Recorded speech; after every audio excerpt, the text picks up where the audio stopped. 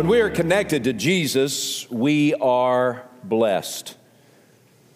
Our lives are soaked in satisfaction and consumed with contentment. And it's all because of connection with Jesus. When we are connected to Jesus, we are blessed. When we are disconnected from Jesus, there's no way for us to experience a life that is soaked in satisfaction or consumed with contentment. But because of Jesus, because of who He is and how He has worked in time and eternity in your life and mine, when we are connected to Him, when we have relationship with Him, we are blessed.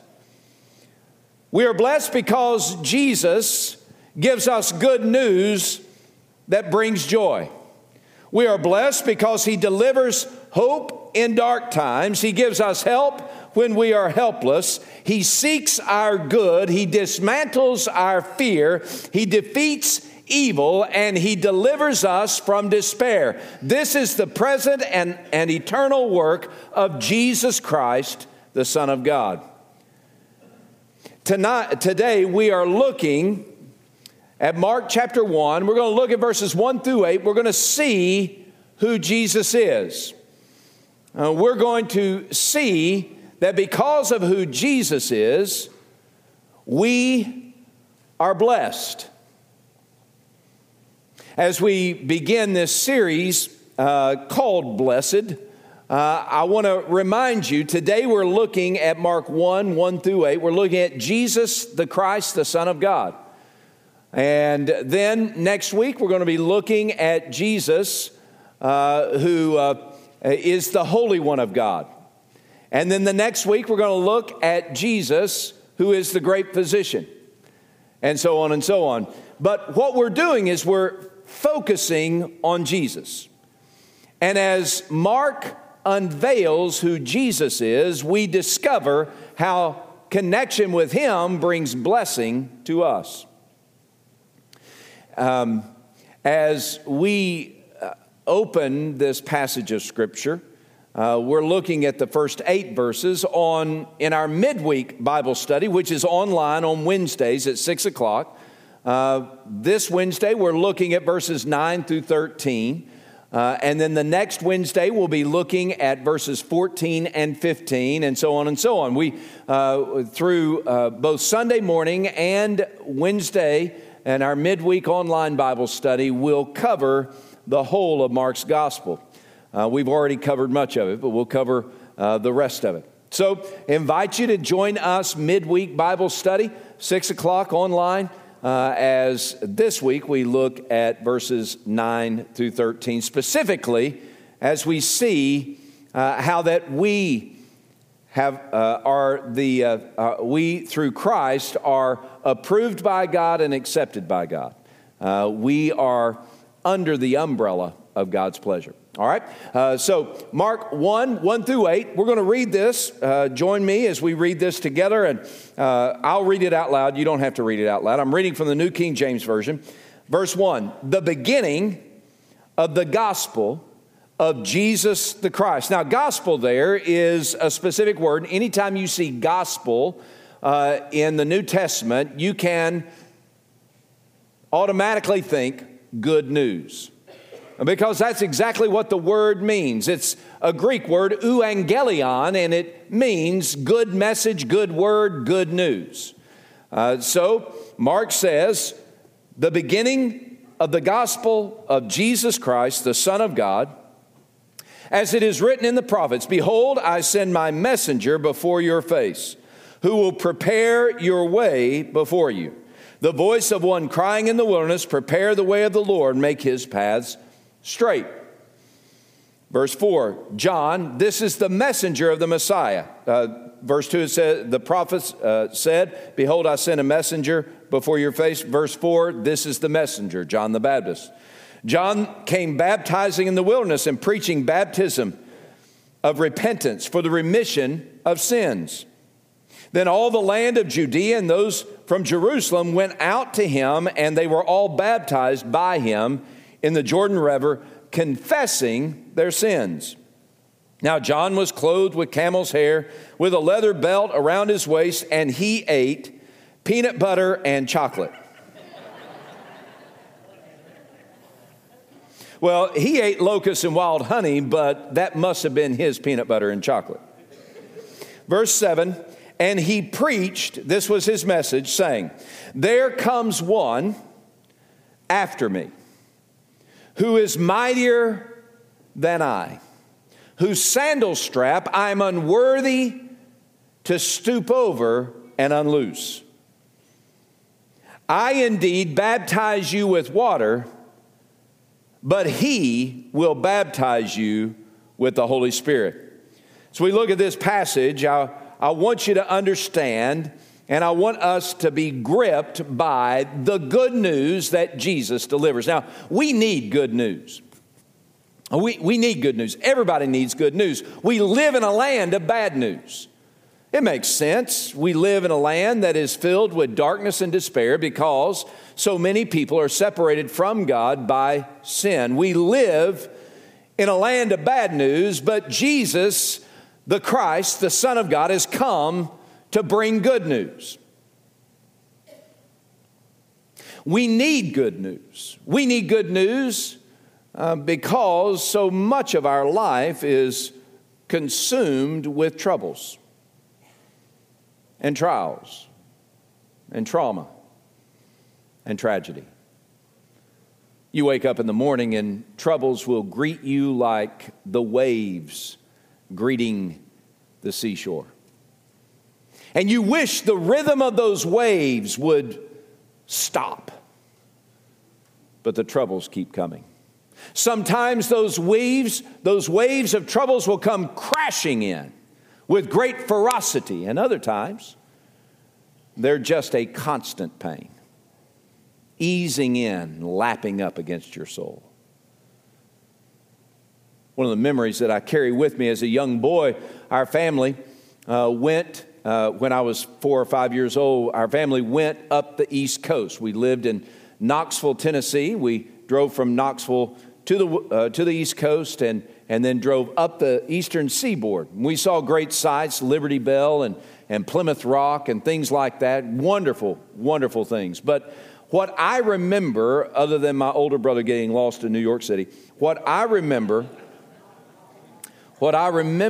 most about that trip was one evening. We'd been driving all day, and it was the sun had just set, and my dad said, "Come on, bud, let's get out and let's go look at the ocean."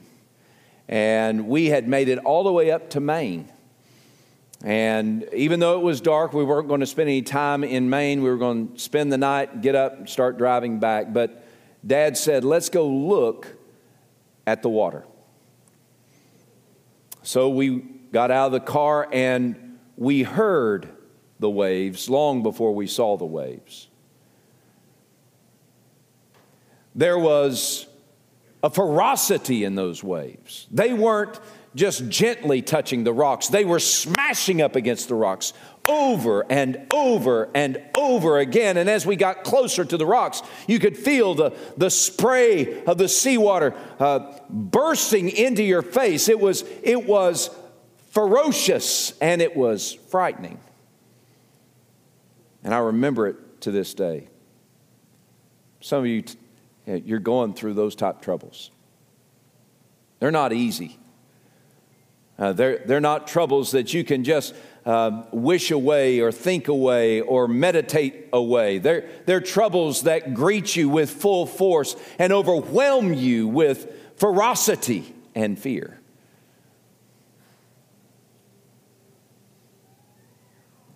And yet, today,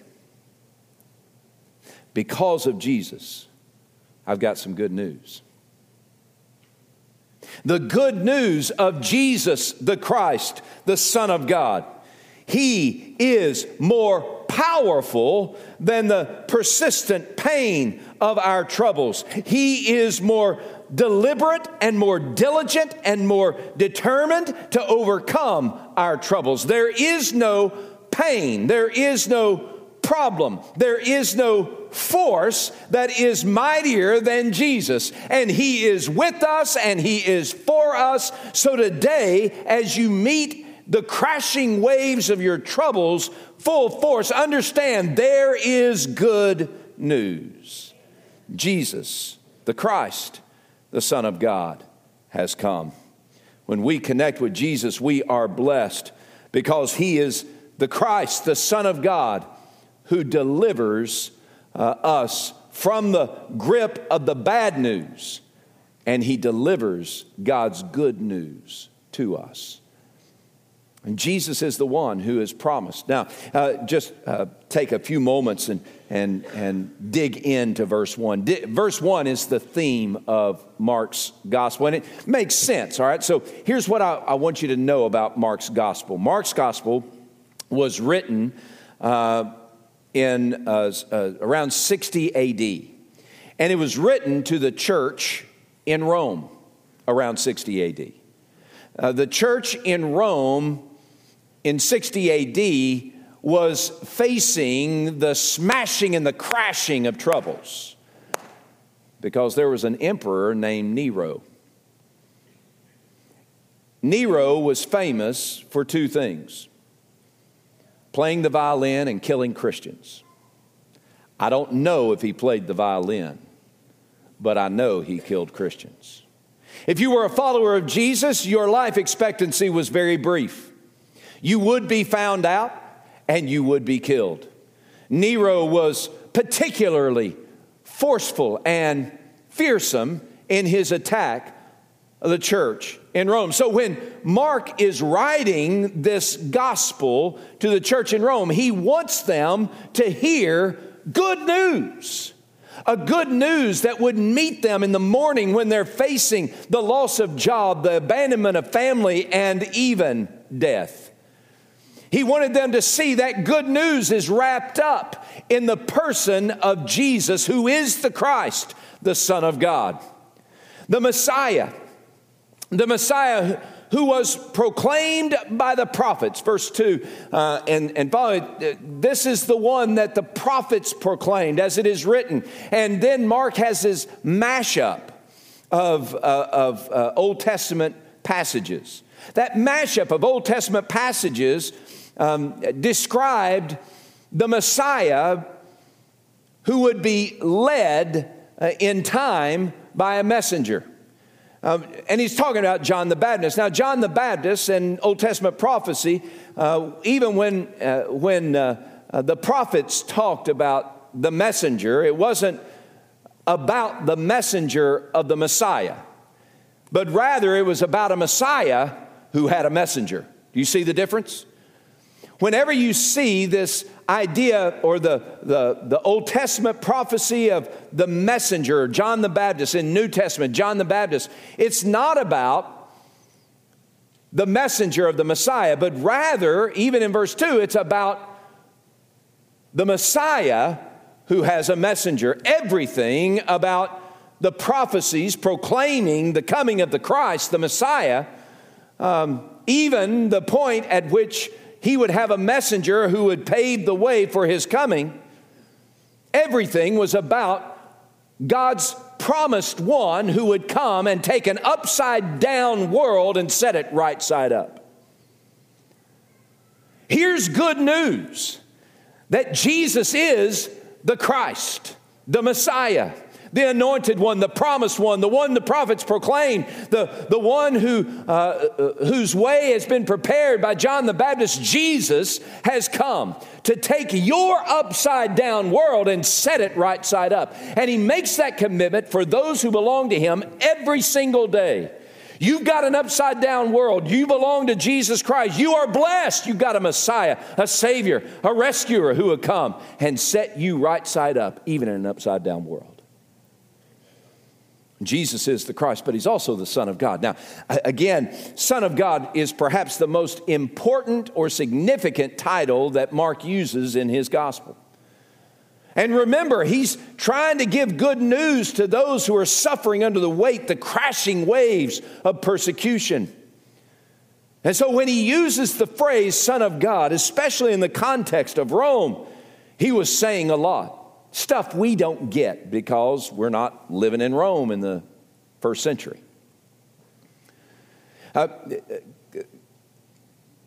From a Jewish perspective, all the scholars and the scribes and religious dudes from the Old Testament to the New Testament, that gap in between, a lot of Jewish writings took place then, and none of those Jewish writers, scholars, scribes, none of them used the phrase or the title Son of God. If it was used, it was used as an exception to prove the rule that you weren't supposed to use it. That title, Son of God, wasn't used by Jewish scholars and scribes because they were afraid the very title would ascribe to someone that he was like God, equal to God. They were afraid that it would elevate a person to a status or a stature equal to God. And so they avoided that phrase altogether. In the Roman context, they had no problem using Son of God. In fact, Augustus Caesar famously called himself a son of God and ascribed to himself divinity, deity. I am a God.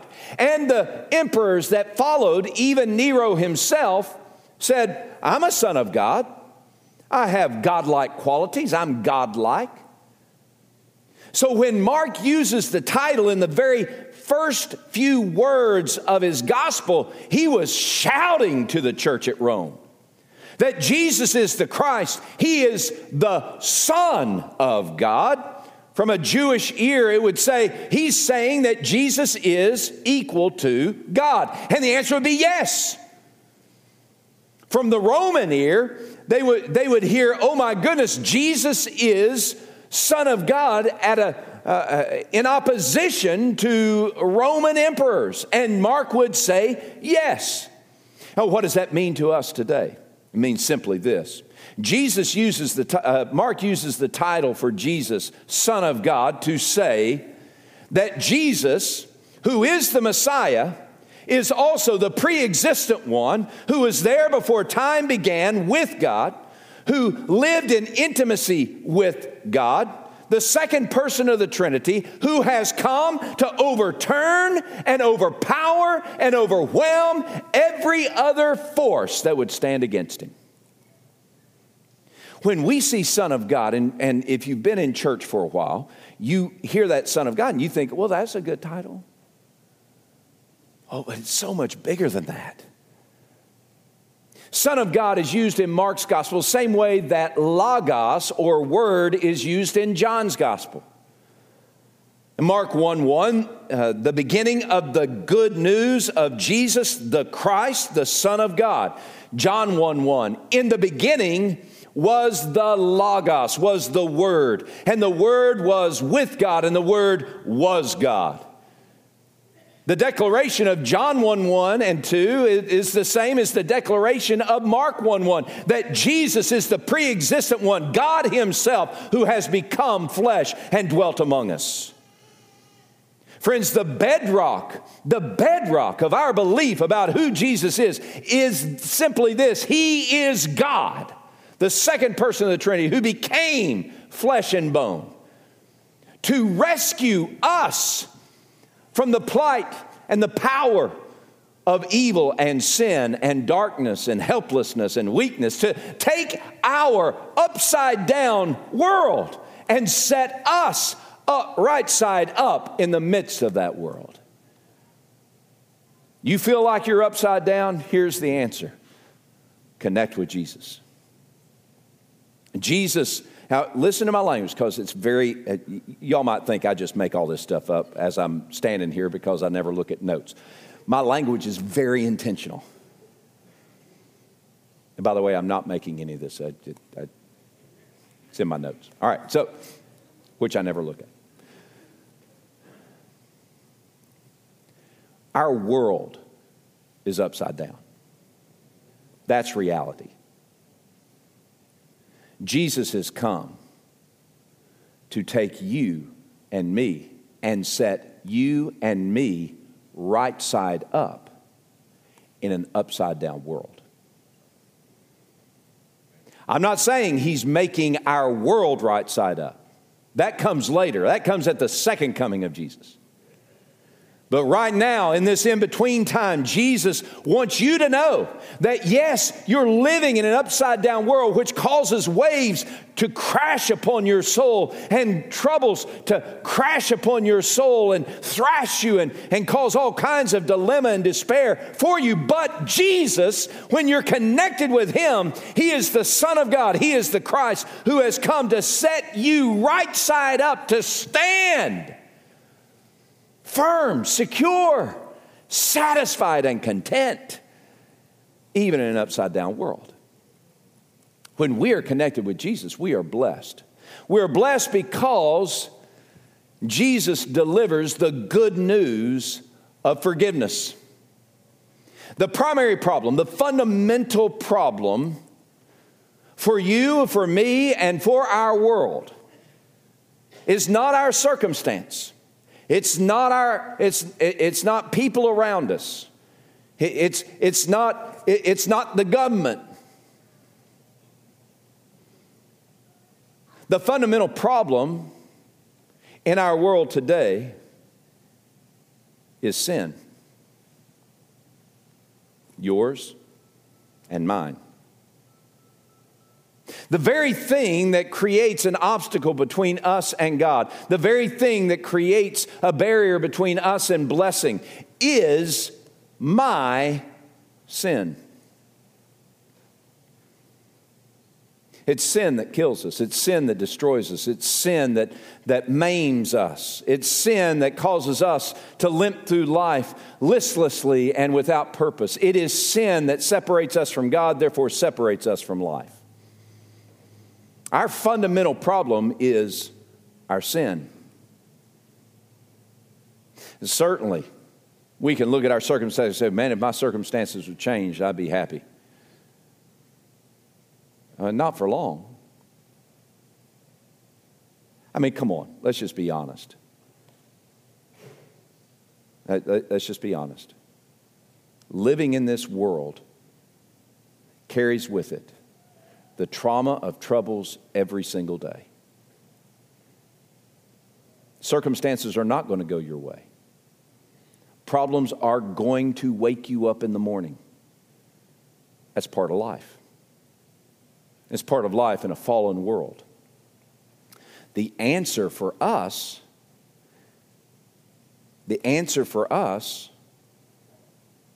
is to connect with Jesus. If we want to have the strength we need to stand in the face of the problems that are crashing in on us, whether it's our family, whether it's our finances, whether it's our physical well-being, whether it's relationships, whether it's work, whether it's play, whatever it is, whether it's our uncertainty about tomorrow, whatever it is,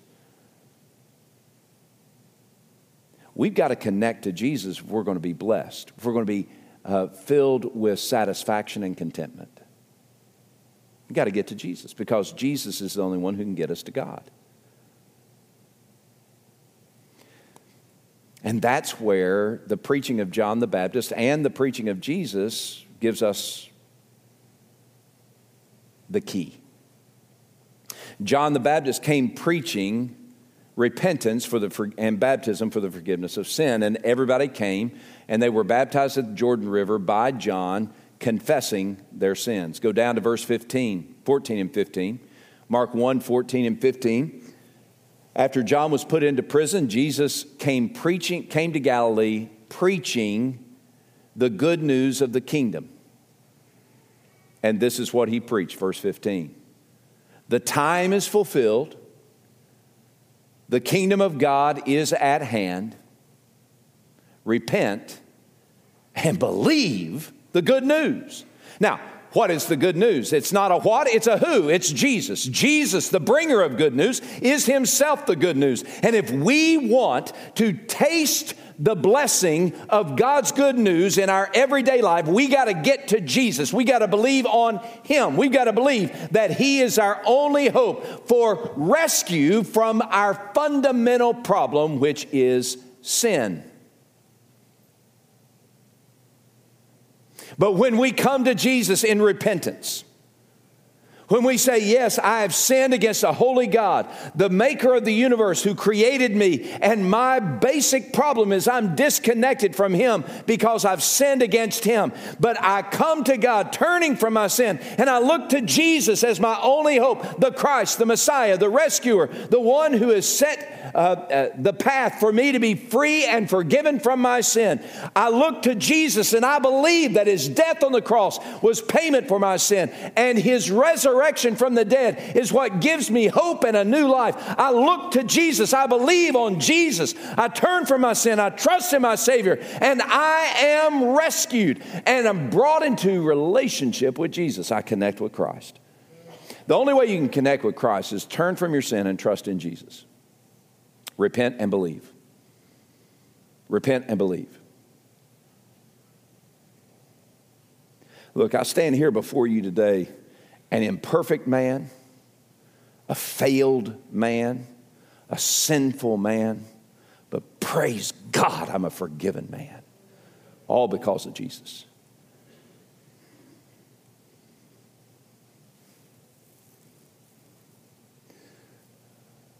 This past Thursday, we had, I have a granddaughter. Her name is Lucy.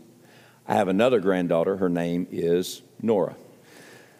Thursday, Edie and Maggie went to pick up Nora for a couple of days. She got to have a sleepover at Grandmommy and Poppy's house, and so picked her up, and she was particularly active on Thursday, and so I think it was Maggie had the bright idea, let's take her to the beach, and so they made their way down to the beach, and they texted me and said, we're going to the beach with Nora, and Nora would love to see her Poppy at the beach. Why don't you come? And I had a meeting that I was supposed to go to, a group of guys I meet with once a month, and I was supposed to meet with them, but I have a granddaughter. So I texted my guys and texted the guys and said, Edie's at the beach with Nora, and I'm going to go. And of course, they were excited that I got to spend time with my granddaughter. And so I left the office, got in the car about 5:45, left early, and started making my way down to the beach. I never go that way at 5 or 6 o'clock. What in the world? Anyway, I made my way from here to the beach. Crazy. Started trying to, I was trying to dodge traffic and everything. Finally made it to the beach, and Edie's following me on Find My Friends. Wives, if you can't follow your husbands on Find My Friends, you need to change that today. Amen? Not a lot of amens, but there needs to be. Anyway,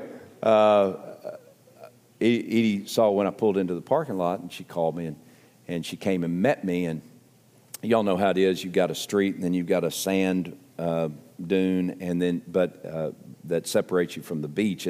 But there are these little pathways in between, and so Edie came walking out and met me, and she and I start walking back. And as we start walking back, Maggie and Mallory, my other daughter, were there, and they were holding Nora, and they turned around, they pointed to Poppy, and she got down. She started running toward me, and finally, when we got there, I opened my arms, and she opened her arms, and I held her and picked her up, and she turned around and looked at the ocean. And here's what she said. She said, "Poppy, welcome to the beach." Come on. Anyway, it's great. It's like she made the reservation. And I get to be there. Jesus, the Son of God, has made a reservation for you to meet with forgiveness, to fill your soul with joy because your sin is many, But through Christ, God's mercy is more. And Jesus opens his arms to you and he picks you up and he says, now you are forgiven. You are accepted and you are approved. Welcome to the family. Today, no matter the waves that crash on me, I am forgiven. I am right side up in an upside down world. But it's not only the good news of forgiveness, it's also the good news of God's presence. When we are connected to Jesus, we are blessed, not only because we've been forgiven our sin, but also because when we connect with Jesus, we are connected to God's presence. Now, look again at what John the Baptist said about Jesus. He said, there is one coming after me who is mightier than I. Lean into mightier than I, because we're going to come back to that in a second. There is one coming after me who is mightier than I, whose sandals strap I am unworthy to stoop down and loose. I baptize you with water. Verse 8, he will baptize you with the Holy Spirit. Now, what's that mean, baptized with the Holy Spirit? What's the comparison between being baptized with water and being baptized with the Holy Spirit? Well, I can tell you what he's not talking about. He's not talking about the church at Corinth and speaking in tongues and a second blessing of the Holy Spirit. That's not what he's talking about. He's not talking about even what happened in Acts chapter 2, the visible signs of the Spirit of God falling upon people. But he is talking about Joel chapter 2, where God prophesies that there will be a day when he will pour out his Spirit upon all flesh, and we will live in immediate intimacy with God. He is talking about Ephesians chapter 2, verse 18, that tells us that when we are connected to Jesus Christ, that we now are brought into God's family, no longer strangers or foreigners from the covenant or promise of God, but now we are sons and daughters living by God's Spirit in immediate intimacy with God. We are the temple of the Spirit of God. We have God's presence with us. This is the promise of Jesus. It is no longer God is some good idea. It's no longer God is some distant deity. But now when we are connected to Jesus by his Spirit, we are connected intimately to the very person of God. This is not something that we drum up. It's not some religion that we pursue. It is a relationship that meets us in the morning, no matter the waves of trouble crashing against our soul. We are with God. He is with us. Guys, listen. I know that so many here, you've been a Christian for a while, and this becomes commonplace. But don't lose sight of the awesomeness of this reality, that the creator of the cosmos is holding my hand. He's with me. He's for me. Nora, on Friday, different Nora story. You're getting two today. On Friday, I was out in, we have a flower bed in our backyard, and I was out there pulling weeds because somehow when spring hits and it gets temperature, that the weeds begin to grow. And so I'm out there, and it's a big section, and I'm pulling weeds. I'm pulling weeds. And it's hot work. My knees started hurting, and my elbows were hurting. My fingers were hurting, and my back was hurting. It was a tough job, right?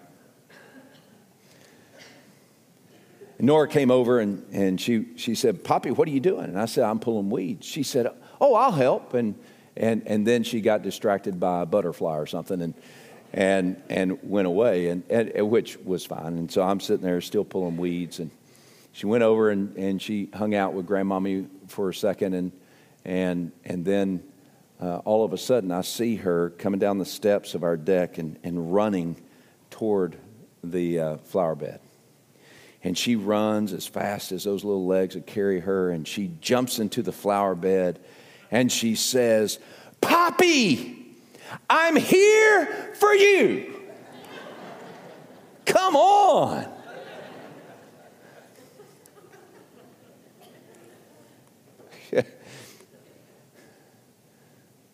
The coming of Jesus, the Son of God, and our connection with him means that God is here for you.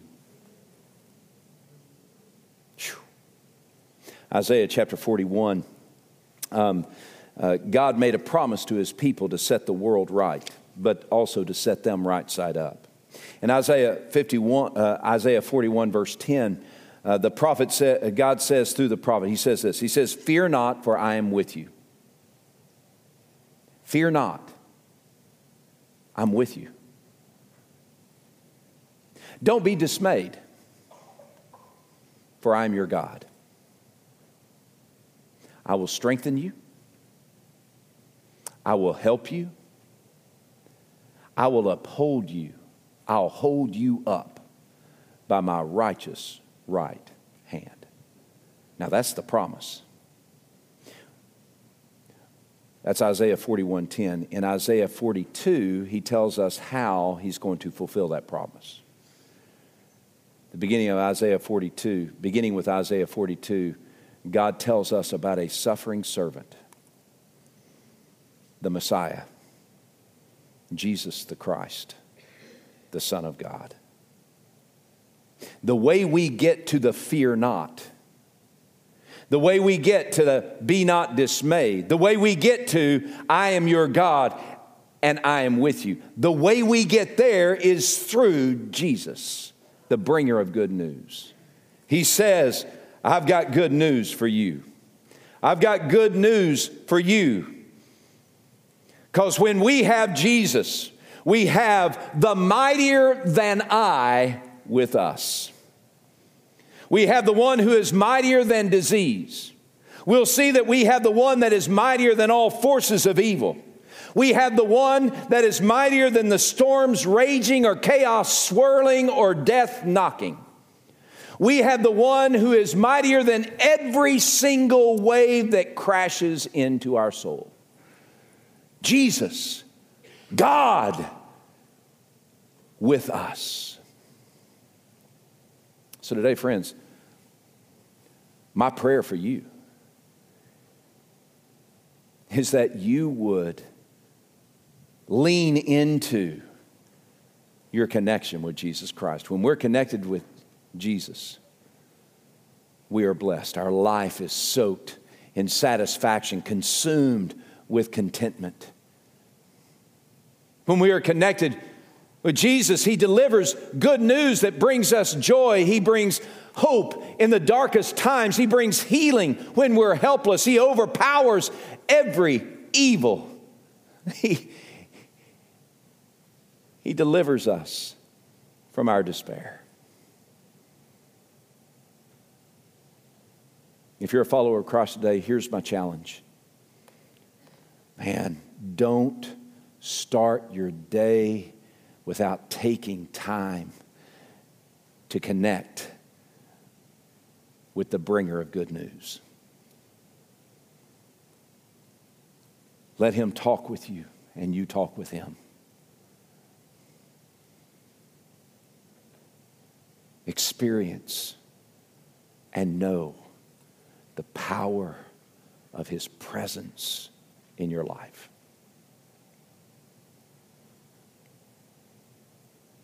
But there are some here today who are not connected to Jesus. You've never been transformed by God's grace. Your sin remains on your account. You haven't looked to Jesus to forgive your sin. You haven't turned from your sin and trusted in Jesus. And today you lack blessing. So I invite you today to come to Christ. I invite you this morning to connect with Jesus and find the blessing of being made right with God in an upside down world. In a few moments, we're going to stand and we're going to sing together. And when we sing together, if you are here and you long to connect with Jesus for the first time in your life, I invite you to come and talk to one of the ministers that'll be down here at the front. And share with them, I need to connect with Jesus. I'm separated from Him. My sin remains unforgiven. I need Jesus. And when we begin to sing, from the very first note that is played, you come and you tell one of these that'll be up here, look, I need to connect with Jesus. Can you help me? And we will help you walk across the bridge that Christ's cross has built from sin to a son or a daughter of the living God. Father, right now I pray that you would, by your grace, awaken the faith and the courage that is needed in this moment for every person who is far from you, separated from you by their sin. I pray, oh God, that by your Holy Spirit you would awaken in them the faith to believe Jesus, the good news, and the courage to respond to your call for rescue. I pray that you would open their eyes and their hearts to trust Jesus and turn from their sin. And I pray that you would put strength in their legs to come and talk to one of the ministers here at the front. Now, God, be glorified as we worship you, as we adore you, as we set our gaze upon you. Be glorified in this moment as we worship you.